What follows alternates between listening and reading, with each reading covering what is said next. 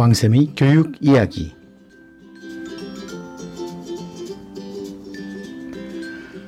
안녕하세요. 왕쌤 한한근입니다.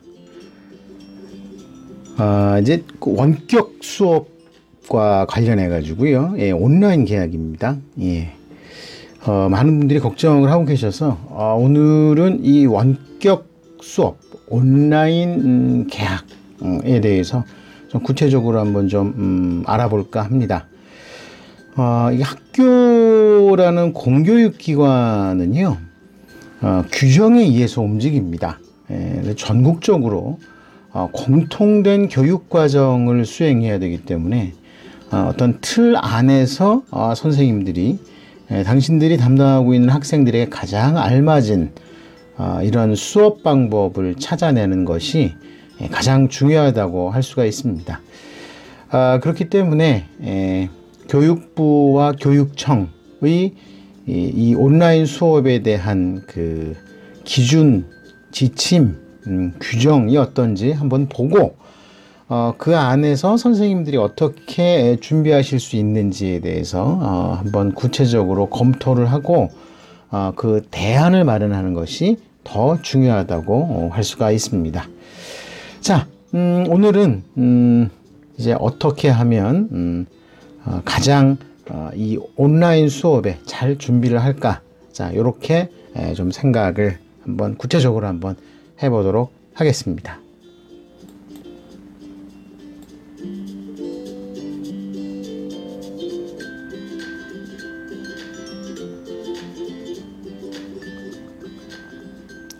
네. 뭐 여러 가지를 생각을 할 수가 있는데요. 그 중에서 일단 교육부에서 어떤 그 지침이 나왔는지 한번 이거 좀 생각을 해보는 게 좀 필요하지 않을까, 그렇게 생각이 됩니다. 교육부에서요, 지난주 금요일에 이 보도자료가 하나 배포가 됐습니다. 이 보도자료 지금 화면으로 보시는 바로 이 내용인데요. 이 내용을 한번 검토를 해보시면 충분히 뭐 어떻게 지금 교육부에서 준비를 하고 있는지에 대해서 한번 검토를 할 만합니다. 글씨를 조금 키워서 보도록 하겠습니다. 이게 지금 이 컴퓨터 화면을 바로 보여드리는 거라서요. 이렇게 하는 게 좀 잘 보이겠네요. 체계적 원격 수업을 위한 운영 기준안입니다. 그래서 감염병 상황에서 전 세계적으로 수억 명의 학생들이 학교를 못 가고 있습니다. 그것도 아프리카나 이런 지역의 학생들이 못 가는 게 아니라 오히려 그쪽은 학교가 아직도 이제 운영이 되는 데들이 있습니다. 그런데 이제 아시아에서도 한국, 일본, 일본 아니군요. 한국이나 중국, 또 미국, 유럽, 이 나라들은 다 학생들이 학교를 못 가고 있습니다. 그래서 이런 학습의 공백을 최소화하기 위해서 마련한 원격 수업입니다. 그래서 이 원격 수업은요, 여기 내용 보시는 것처럼 온, 오프라인, 혼합형 수업을 합니다. 온라인과 오프라인이 혼합되어 있는 수업을 하는 것이 이제 목표인데, 아직까지는 온라인 수업만 진행을 하는 거겠죠. 그래서 원격 수업에 대한 기준안과 관련해 가지고서 이렇게 공문이 나왔는데, 구체적으로 이 기준에 대해서, 원격 수업 기준안에 대해서 각 시도 교육청이 세부 운영 지침을 마련해서 시행을 하게 되는 겁니다. 여기에 좀 진한 색깔로 되어 있는 곳만 한번 읽어봤는데요. 자, 구체적인 주요 내용은 이렇습니다. 자, 원격 수업의 운영 방식이 뭐냐? 자, 밑에 자세하게 다시 한번 설명 말씀을 제가 드리겠지만, 실시간 쌍방향 수업, 실시간으로 직접 얼굴을 보면서 하는 수업이 있고요. 그다음에 콘텐츠 중심 수업. 자, 요거는 인강입니다. 인강. 그 다음에 과제 수행 중심 수업. 이건 수행평가라고 생각하시면 됩니다. 과제를 내주고 그 수행평가를 언제까지 제출을 하면 그것에 대해서 이제 그 평가를 하는 거고요. 그 밖에 교육감이나 학교장이 인정하는 수업. 이렇게 됩니다. 그러니까 이게 그 교육부 장관은요, 큰 맥락만 쥐어주고, 실제로 구체적인 부분들은 교육감과 학교장이 진행을 하게 되는 겁니다. 좀 더 구체적으로 설명 말씀을 드리면은요, 원격 수업의 유형은 이렇습니다.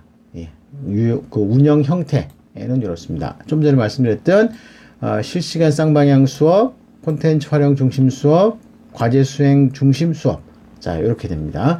구체적으로 이게 어떤 프로그램을 사용해서 어떻게 되는지는요, 이 아래에 나옵니다. 그러니까 다시 한번 좀 말씀을 드리도록 하고요. 자, 그리고 설명을 다시 드리겠지만, 단위 수업 시간에 준하는 그 적정 수업 학습량을 확보한다. 자, 요게 기준입니다. 단위 수업 시간이 뭐냐? 요 단위 수업 시간이라는 거는요, 초등학교는 40분, 중학교가 45분, 고등학교가 50분 수업입니다. 이게 한 교시가 몇 분이냐? 이제 그 수업 시간에 맞춰가지고 학습을 하라. 자, 이 얘기입니다. 그런데 이제 그 문제가 되는 거는요, 쌍방향 수업은 학교 수업하고 굉장히 비슷합니다. 그동안에 해오던. 예, 그래서 요거는 시간을 맞출 수도 있는데, 콘텐츠 중심 수업, 그러니까 인강 보는 거는 이거 어떻게 할 거냐. 자, 과제 수행 중심 수업은 시간대를 어떻게 할 거냐. 이제 요런 문제가 좀 남습니다. 이 부분은 아직 그 확실하게 그 결정된 부분들은 없습니다. 예. 그리고 이걸 가지고 출결이나 평가는 어떻게 하느냐. 요 부분들은, 출결은요, 좀 복잡합니다. 예, 뒤에서 좀 설명 말씀을 좀 드리도록 하겠습니다. 자, 어쨌든. 자, 요렇게 해서 진행을 하고요. 구체적인 운영안을 한번 좀 보겠습니다. 나중에 다시 한번 보겠지만, 지금 교육부에서 각 시도교육청으로 이 공문이 나갔습니다. 그러면 요 공문에 맞춰서 선생님들이 준비한 수업을 진행을 하게 되는데, 요 내용에 그 각 시도교육청에서 첨부를 해서, 이제, 각 학교로 원격 수업에 대한 또 지침이 내려갔습니다. 자, 이 원격 수업의 법적 근거는요, 초중등교육법에 나와 있습니다. 거기에, 야간 수업, 계절 수업, 시간제 수업 또는 방송통신 수업 등을 할 수 있다. 자, 이렇게 써 있습니다. 예. 특히 여기 방송통신 수업. 자, 요게 되게 중요하죠. 예, 요 방송통신 수업을 할 수 있다. 라고 규정이 되어 있어서 수업을 할 수가 있는 겁니다. 원격 수업의 유형은 아까 말씀드린 이 네 가지입니다. 예, 네 가지인데, 그 구체적으로 조금 더 설명을 갖다 좀 드리면은요. 자, 실시간 쌍방향 수업은 원격 교육 플랫폼을 활용해서, 여기는 원격 교육 플랫폼이라 그랬는데, 실제로는 원격 회의, 화상 회의, 화상 교육 플랫폼이기도 합니다. 이 화상 수업 도구의 예시가 네이버 라인웍스, 구루미, 구글 행아웃, MS 팀즈, 줌, 시스코 웹엑스 같은 것들이 활용이 됩니다. 근데 지금 학교 선생님들이 지금 가장 많이 활용하실 게 아마 줌입니다. 줌. 예, 줌을 가장 많이 활용하시고요. 그 다음에 이제 일찌감치 그 대학원에서 학위를 좀 하신 분들은 구글 행아웃을 좀 즐겨 사용하시는 걸로 뭐 저는 알고 있습니다. 그런데 물론 뭐 제가 알고 있는 선생님들, 교류하는 선생님들이 뭐 이렇게 많지는 않습니다. 예, 몇백 분 정도 되는데 많은 분들이 줌을 선택하시더라고요. 예, 줌이 어떻게 되는 건지 그건 다 이따가 좀 보여드리도록 하겠습니다. 자, 요런 걸 활용을 해서 화상 수업을 합니다. 화상 수업. 그 다음에 컨텐츠 중심 수업은 인강을 하는 겁니다. 녹화 강의나 또는 학습 컨텐츠를 시청하고 이렇게 나와 있거든요. 자, 이거 어떻게 되냐면은 EBS 강좌라든지 또는 교사가 선생님들이 직접 만든 자료 같은 것들을 활용해서, 예, 이걸 갖다가 공부를 할 수가 있고 수업을 대체할 수가 있습니다.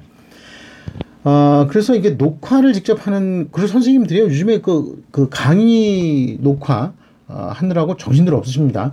근데 이게 막상 교단에서 칠판 앞에서 수업을 하는 것하고요, 영상으로 찍는 거하고 내용이 많이 다릅니다. 예, 그래서 굉장히 좀 어려워하시는 분들도 계시는데, 어쨌든 교사가 직접 만드신 거나 또는 EBS 강좌 같은 걸 활용을 해야 됩니다. 그런데 이건 일반 사교육 인강을 활용하기가 좀 애매합니다. 예, 그거는 공식적으로 정부에서 인정할 수 있는 그런 것과는 거리가 있기 때문에 좀 문제가 되겠죠. 그래서 EBS 강조하고 그래서 자체 제작 자료 이렇게 봅니다.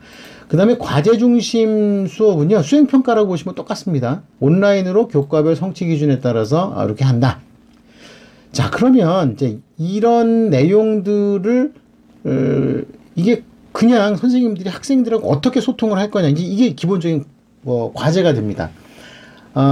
일단 전체 학교의 학사 일정이라든지 운영, 공지 이런 부분들은 담임선생님으로부터 진행이 되겠죠. 그럼 담임선생님이 학생들을 다 불러 모으는 공간이 있어야 되겠지 않습니까? 이제 그게 지난 시간에 보셨던 EBS 클래스룸 같은 EBS 온라인 클래스룸 같은 그런 것들이고요. 밴드도 있고 제가 말씀드린 것도 되게 많죠. 이 학습터 이런 데들이 있습니다. 이제 그런 곳에서 이제 수업을 하는 건데 한번 더 볼까요? 한번 그 내용을 갖다가 더 보면은요. 한번 이제 보겠습니다. 예를 들어서 화면 보이시죠? 여기에 이제 EBS를 한번 지난 시간에 보신 건데요. 이렇게 해서 EBS로 들어가면 이제 이렇게 나옵니다. 이런 화면이 나오죠. 이런 화면이 나오는데 요 오른쪽에 EBS 온라인 클래스룸까지는 안 붙었군요. EBS 온라인 클래스룸 해가지고 학생용 요걸로 들어가면 됩니다. 선생님용은 이제 개설을 하는 거고요. 학생용에서 딱 누르면은 클래스룸이 나오고요. 여기서 학교를 갖다 찾아서 들어가는 겁니다. 제일 위에 있는 거 하나씩 고르죠. 서울, 강남구, 고등학교를 해야 되겠죠. 그 다음에 국립국악중학교는 좀 그렇고요. 각중학교를 했네요. 고등학교 이렇게 해서 제일 위에 있는 개포고등학교를 한번 눌러보면 개포고등학교 선생님들이 이렇게 학급을 개설했습니다. 보면은요, 여긴 정리를 잘 했네요. 예를 들어서 제일 위에 있는 건 테스트용이고 두 번째는요, 학급방은 개포고등학교 1학년 7반 학생들을 대상으로 하는 이건 클래스룸입니다. 클래스룸이고요. 그 다음에 교과 1학년 미술, 1학년 진로 해서 진로 선생님, 미술 선생님. 그 다음에 국어 1학년 국어, 수학, 영어 이렇게 해가지고 선생님들이 쭉 클래스룸을 개설했습니다. 그러면 기본적으로는 예를 들어서 자기네 반 1학년 5반이면 5반에 들어가고 나 이번 학년에 미술 배우니까 요거 들어가고 또 진로도 배우니까 여기 들어가고 그 다음에 1학년 국어, 수학, 영어, 음악, 공부, 체육 이건 다 수업이 들어가야 되겠나요? 통합과학 A, 통합과학 B인데 요건 아마 나누어진 모양입니다. 개포고등학교가 이게 A, B가 예를 들어서 이제 자연계열 학생들이나 또는 이게 뭐죠? 과학중점학교 이렇게 되면 좀 나눌 필요가 있죠. 통합사회. 이렇게 해서 들어가면은 신청을 해야 됩니다. 이거 누르면 자, 이렇게 화면이 뜨고요. 이렇게 화면이 뜨면 이제 가입 신청을 해야 되는데 이쪽에 뜬다고 말씀드렸죠, 제가. 이거 한번 지난번에 본 겁니다. 본 건데 다시 한 말씀. 그럼 요 안에 들어가면 요 안에 들어가면 화면이 나옵니다. 화면이 나오는데 그건 조금 있다가 다른 자료를 보고 한번 말씀드리겠습니다. 그래서 이제 클래스룸을 통해서 한다. 수업 운영 기준은 단위 수업 시간에 준하는 그 수업량을 확보한다. 초등학교 40분, 중학교 45분, 고등학교 50분 그렇습니다. 근데 이제 위에서 본 것처럼 이렇게 수업이 여러 가지인데 이게 다 실질적으로 공부하는 시간들이 다릅니다. 그래서 여기에 적응을 좀 해야 되고요. 자, 그럼 수업 시간을 어떻게 만드느냐? 제가 자꾸 화면을 오락내락해서 좀 어지러우실 수도 있습니다. 양해 부탁드립니다. 실시간 쌍방향 수업은 준비 시간을 고려하라고 이렇게 써 있습니다.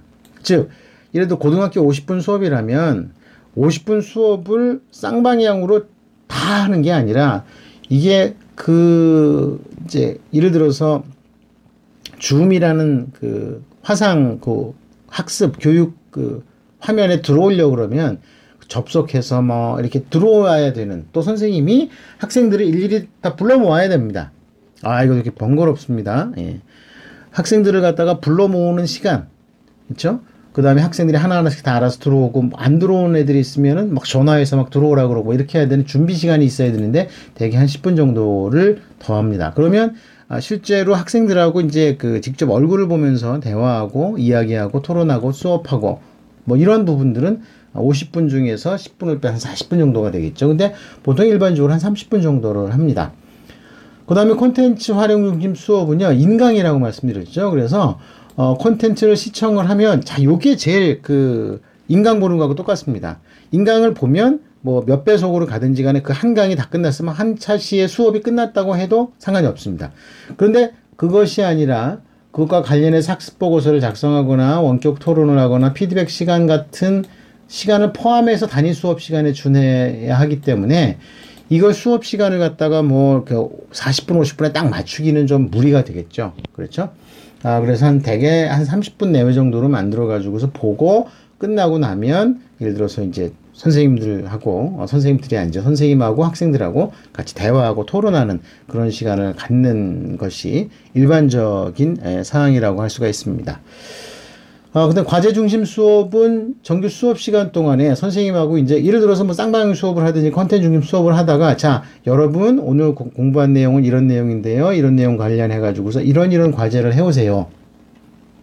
이렇게 하는데 요 과제는 뭐 이틀 후에 밤 12시까지 이메일로 보내주면 됩니다. 또는 12시까지 우리 클래스룸에다가 업로드 해야 됩니다. 자, 이렇게 해가지고서 시간을 갖다가 딱 과제 수행 시간과 그다음에 피드백 시간을 갖다가 딱 포함해서 단위 수업 시간에 준해서 운영하면 되기 때문에 거기에 맞춰가지고 하게 되면 됩니다. 출결은 출석이나 또는 결석으로만 처리를 합니다.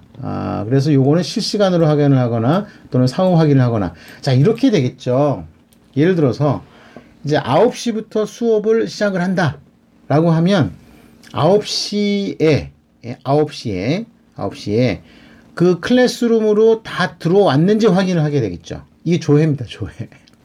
9시부터 수업이 시작하면 조회는 대개 이제 8시 반 정도는 해야 되겠죠. 그럼 8시 반에 우리 클래스룸에 다 들어왔는지를 확인을 하고, 그럼 한 명 한 명 들어오면 들어왔다는, 안녕하세요, 뭐, 해서 아침 인사 나누기. 그러면 다 들어왔으면 들어오는 거 확인을 하는 게 등교고요. 수업이 시작할 때, 수업이 여러 가지 형태가 섞여서 갈 겁니다. 예를 들자면 앞서 말씀드린 것처럼 30분 동안 선생님이 만드신 인강을 보고 10분 동안 이제 직접 화상 회의 시스템, 화상 교육 시스템을 보고 같이 대화를 나누고 그다음에 이제 과제를 받고 자, 이렇게 하면 쌍방향 수업과 콘텐츠 수업과 과제 수행 수업이 같이 묶여 가지고 50분 수업을 하게 되는 겁니다. 그러면 예를 들어서 뭐 동영상 인강이 짧으면 짧은 대로 길면 길은 대로 하겠죠. 아무래도 50분 이상 길게는 안 하니까 보통은 아마 시간을 갖다가 좀 줄여서 하게 될 겁니다. 이제 그런 식으로 수업을 진행을 하게 됩니다. 그래서 그 수업에 다 참여하면 출석 아니면 결석. 자, 이렇게 합니다. 그래서 실시간 확인은요, 여기서 화면에서 보시지, LMS 학습 관리 시스템, 러닝 매니지먼트 시스템을 통해서 할 수가 있고요. EBS의 온라인 클래스나 이배움터 같은 경우는 요게 어느 정도 되어 있습니다. 그리고 또 문자 메시지를 통해서 선생님 저 도착했어요. 지금 컴퓨터 라인이 인터넷선이 연결이 안 돼요. 뭐 이렇게도 이 얘기를 할 수가 있습니다. 그래서 일단 연락을 하면 그걸 출석한 거로 봅니다. 그다음 유선 통화로 선생님하고 통화를 해도 되고요. 사후 관리도 가능한데 이게 거의 안 할 것 같아요. 학습 결과 보고서를 내면 수업에 참여했다라고 하는데 요거는 앞서 말씀드린 것처럼 학교의 관리운영위원회에서 승인을 받아가지고 결정이 될 겁니다. 학교에 따라 다릅니다. 즉 사후 확인 기한이나 세부사항은 학교장이 정합니다. 예를 들어서 담임 선생님께서 전자메일이나 또는 휴대폰으로 당일 전송을 해서 선생님께 휴대폰으로 문자 같은 거를 갖다가 이메일이나 전송을 해가지고서 확인하는 방법 또 인정할 수 있는 건 인정하자. 자, 이렇게 됩니다. 수업 평가는요, 시험은 일단 출석 수업이 되고 난 다음에 실시를 하는 겁니다. 예. 그리고 수행 평가가 지금 원칙적으로는 못하도록 되어 있습니다. 그런데 쌍방향 수업 수업과 관련해서 원격 수업, 직접 얼굴을 보는 대면 수업은 아니군요. 얼굴을 보면 화면 수업을 하면서는 수행평가가 가능합니다. 뭐 이런 거죠. 이런 거에 대해서 뭐 다음 주 수요일 우리 수업 시간에 그 결과 보고서를 쓰니까 여러분들 공부도 좀 해오고 책도 읽고 공부도 해오고 그 자료를 만들어 가지고 뭐 그날 쓰면 됩니다. 뭐 이렇게 해가지고 아마 공지를 하시겠죠. 그래서 과제형 수행평가는 하지 않고 현장형 수업평가. 네. 그러니까 이 원격 수업하는 과정에 진행되는 수행평가로 좀 바뀔 겁니다. 자, 요것도 아주 그 상당한 노다지밭이라고도 말씀을 드릴 수가 있습니다. 그래서 이제 이런 내용과 관련해서요, 학교별로 운영 계획을 갖다 수립을 하라는 겁니다. 그래서 학교별로 수업 그 계획을 다 세워서 이제 공지를 하고 학부모님들께 알리고 학생들에게 공지를 하고 이제 이런 일을 해야 되고, 학교에서는 이런 관리위원회를 꼭 만들어야 된다는 겁니다. 그리고 이제 이런 내용들과 관련해서 이제 교육청에서 구체적인 안을 만들어 가지고 지금 활용을 하게 되는데요. 그러면 예를 들어서 이제 가장 그 확실한 이제 교육청이라고 할 수 있는, 여기서 확실하다는 얘기는 거의 그 이제 교육청들 중에서는 제일 상급 교육청이겠죠. 예.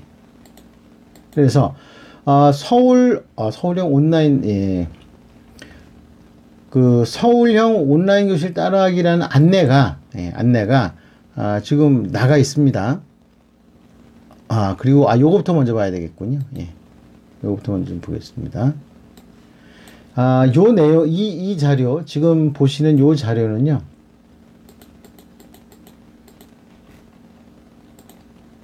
요 자료 서울시 교육청에서 각 학교로 보낸 자료입니다.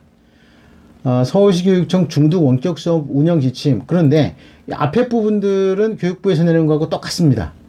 예, 똑같습니다. 예, 뭐 근데 이제 약간 내용이 좀 추가된 부분들, 뭐 이렇게 해서 영어로 좀 구글 행아웃이 영어로 바뀌었다거나 뭐 요 정도 있습니다. 그리고 내용이 완전히 똑같고요. 똑같은데 한 가지 다른 거는요. 예, 여기 뒤에 보면 원격 수업 운영 관련 Q&A.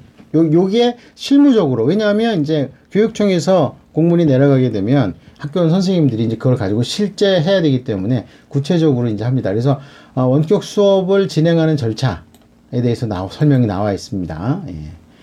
그리고 이제 자유학기제 같은 거는 사실상 운영을 하기가 어렵다. 그리고 만약에 학생들의 수요조사를, 사전에 수요조사를 해가지고서 뭐 하게 되면은 학급수 이상의 프로그램 편성을 해야 되는 거, 뭐 이런 거 있는데, 뭐 크게 뭐 다른 부분들은 없고요.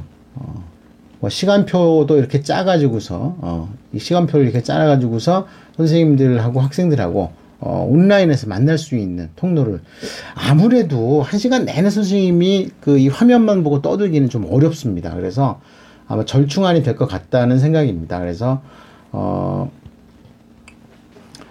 이런 그 인강과 직접 화면을 통해서 만나는 그 수업이 결합이 되어 있어서 이렇게 원격 수업 시간표가 나올 것 같습니다.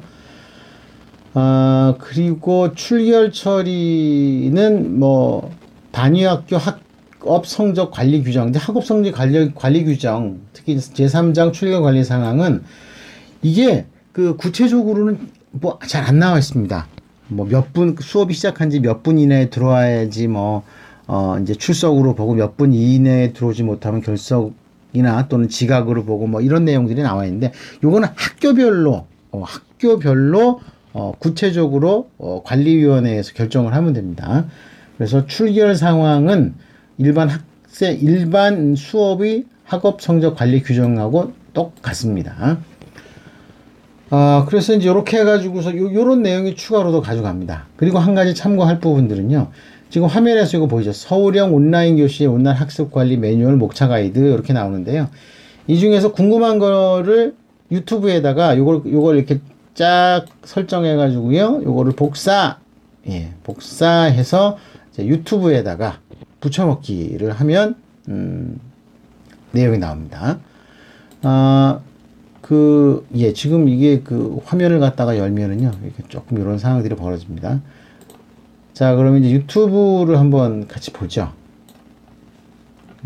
예를 들어서 지금 유튜브를 간다면, 이쪽으로 하면 유튜브가 있죠. 유튜브에 가서 뭘 하느냐 하면, 이제 서울형 온라인 교실의 온라인 학습 관리 매뉴얼 가이드 목차라는 걸 복사해 가지고요. 앞서서 보셨던 유튜브 문 열었죠. 여기다가 검색을 딱 치면은 이 서울시 교육청에서 나온 이 서울형 온라인 교실에 대한 요런 수업들이 이렇게 쭉 나옵니다. 그래가지고서 수업 제작할 때 어떻게 한다. 과제물을 작성하거나 배포할 때 자, 지금 뭐 학생들에게 필요한 건 아니니까요. 자, 요거는 오히려 지금 선생님들이 보실 거기 때문에 지금 학생들이 현실적으로 볼 게 뭐가 있느냐.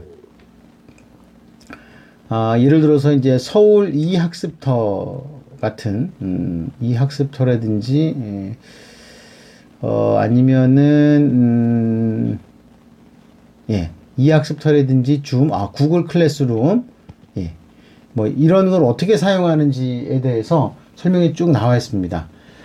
지금 줌 같은 경우가요. 이제 한번 잠깐 이거 3분 55초짜리입니다. 짧아요. 자, 줌을 이용해서 학생들과 실시간으로 수업을 공유하는 방법에 대해서 자, 들리시나요?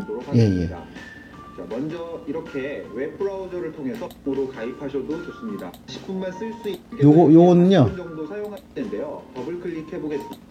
컴퓨터 오디오로 참가. 이렇게 보면 줌으로 어떻게 활용할 수 있는지 다 보입니다. 이거 몇 분 안 돼요. 3, 4분 정도. 자, 요런 식으로 해가지고 근데 이게 줌 같은 경우는 이제 이런 화면에다 글도 쓸 수 있고 하는 이런 부분들이 있어서 많이 활용이 됩니다. 일단 꺼보겠습니다. 자, 이렇게 해가지고서 이 유튜브에 수업 제작하는 것부터 시작해서 EBS 온라인 클래스도 있고요, 네이버 밴드도 있고요, 유튜브 라이브도 있고, 그 다음에 구글 클래스룸도 있고, 각각의 사항들에 대한 설명이 나와 있습니다. 그러면 학교에서 선생님들이 우리는 플랫폼을 어떤 걸 쓴다 라고 얘기하면 즉각적으로 준비하고 대응할 수가 있습니다. 물론 학생들 입장에서도 충분히 할 수가 있겠지만, 우리 부모님들도 알아두셔야 되는 내용이기 때문에, 자, 요거를 한번 정리를 한번 해봤습니다. 그리고 지금 서울시에서요, 서울시에서, 지금, 요거 한 가지는 꼭 좀 말씀을 드리고 넘어가야 되겠네요. 지금, 여기저기 팟빵에 30분 단위로 올려가지고요. 제가 이제 마무리를 해야 될 겁니다. 자, 올해의 전국 연합평가 일정이 바뀌었습니다. 3월에 진행되던, 3월 16일인가 진행되던 모의고사가요, 4월 24일 날 진행되기로 했습니다. 4월 24일 날. 4월 24일 날. 크게 해볼까요? 아유, 너무 크다. 이게 4월 24일 날 경기도 교육청, 서울시 교육청에서 하는 걸로 지금 결정이 됐는데, 의외로 서울시 교육청에서 이렇게 이제 시험을 보기로 하면 아마 4월 말, 지금부터 생각하면 3주가 남은 거죠. 3주가 남았는데, 만약에 이날 모의고사를 치러보고 별 문제가 없으면 살살 개학하는 시발점, 시초점으로 하지 않을까.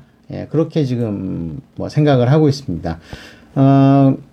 전국적인 상황을 봐야지, 이제 24일날 정상적으로 시험을 치를 수 있을지, 고3들이 학교에 갈 수 있을지 없을지는 모르겠지만, 일단은 24일로 예정되어 있기 때문에, 요번에는 더 이상 연기되지 말고, 이렇게 학교에 가서 시험 보고, 그게 잘 처리가 돼서, 그 이후에 학교를 쭉 다녔으면 하는 게, 저도 희망사항입니다. 그리고 나머지 일정은요, 나머지 일정은 크게 달라지지는 않았습니다. 근데 지금 9월 모의평가가요, 지금 9월 16일로 되어 있습니다. 9월 16일. 그리고 수시 모집, 원서 모집은 9월 9월 23일에서 9월 23일에서 29일까지로 바뀌었습니다. 예. 자, 일단 오늘은 뭐 여기까지 제가 설명 말씀 드리도록 하겠습니다. 예. 일단 또 이어서 다음 시간 또 기대해 주시면 여러분 다시 만나 뵙도록 하겠습니다. 감사합니다. 다음 시간에 뵙겠습니다.